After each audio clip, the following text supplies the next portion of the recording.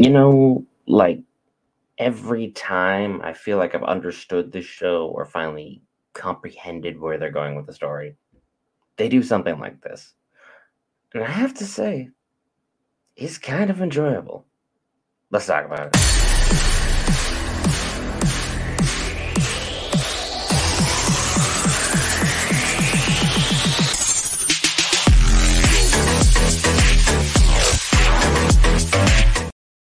Hey guys, Brent here back with Geek Variants. If you know what we're all about, we cover Marvel, DC, Lord of the Rings, Star Wars, and more. Be sure to hit that lovely red subscribe button for us. Leave your thoughts in the comments below. But without further ado, let's talk about Harley Quinn, Season 4, Episode 7.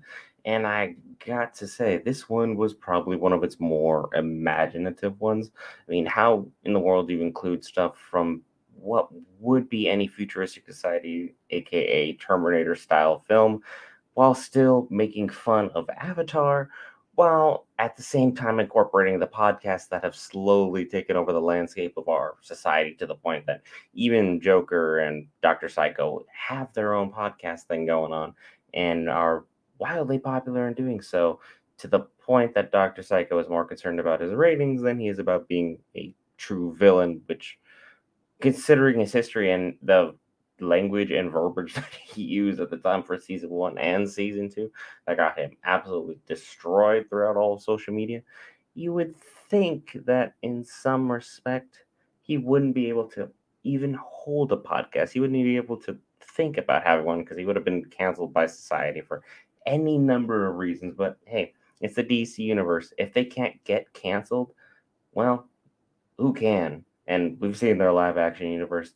It speaks for itself. It's something that definitely needed a reboot, unlike this show, which has done a phenomenal job of continuing to be great in many, many respects, many different aspects. And the imaginative story of Harley and Ivy having a love child is something that I'm sure both of them have planned out, but obviously, in all actuality, I believe their kid would have definitely turned out like this.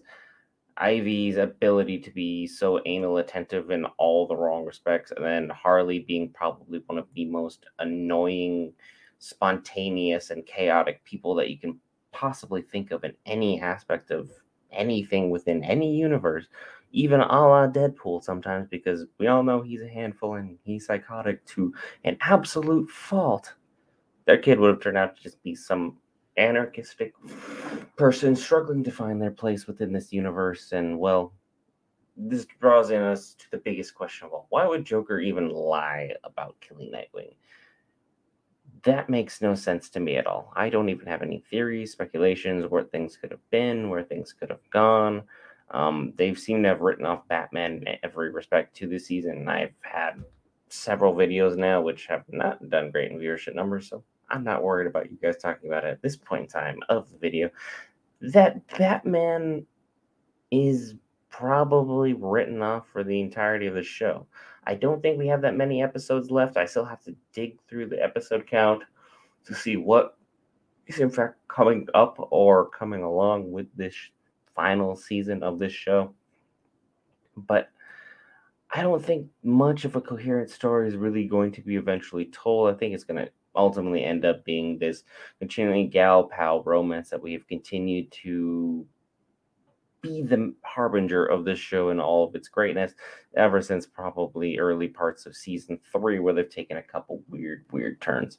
I'm still enjoying the show. Are you enjoying the show? Leave your thoughts in the comments below. Be sure to hit that lovely red subscribe button if you enjoyed any of this content. And again, be sure to let me know what you think in the description below pertaining to anything going on within this DC universe that is animated, because we all know DC animated is the GOAT.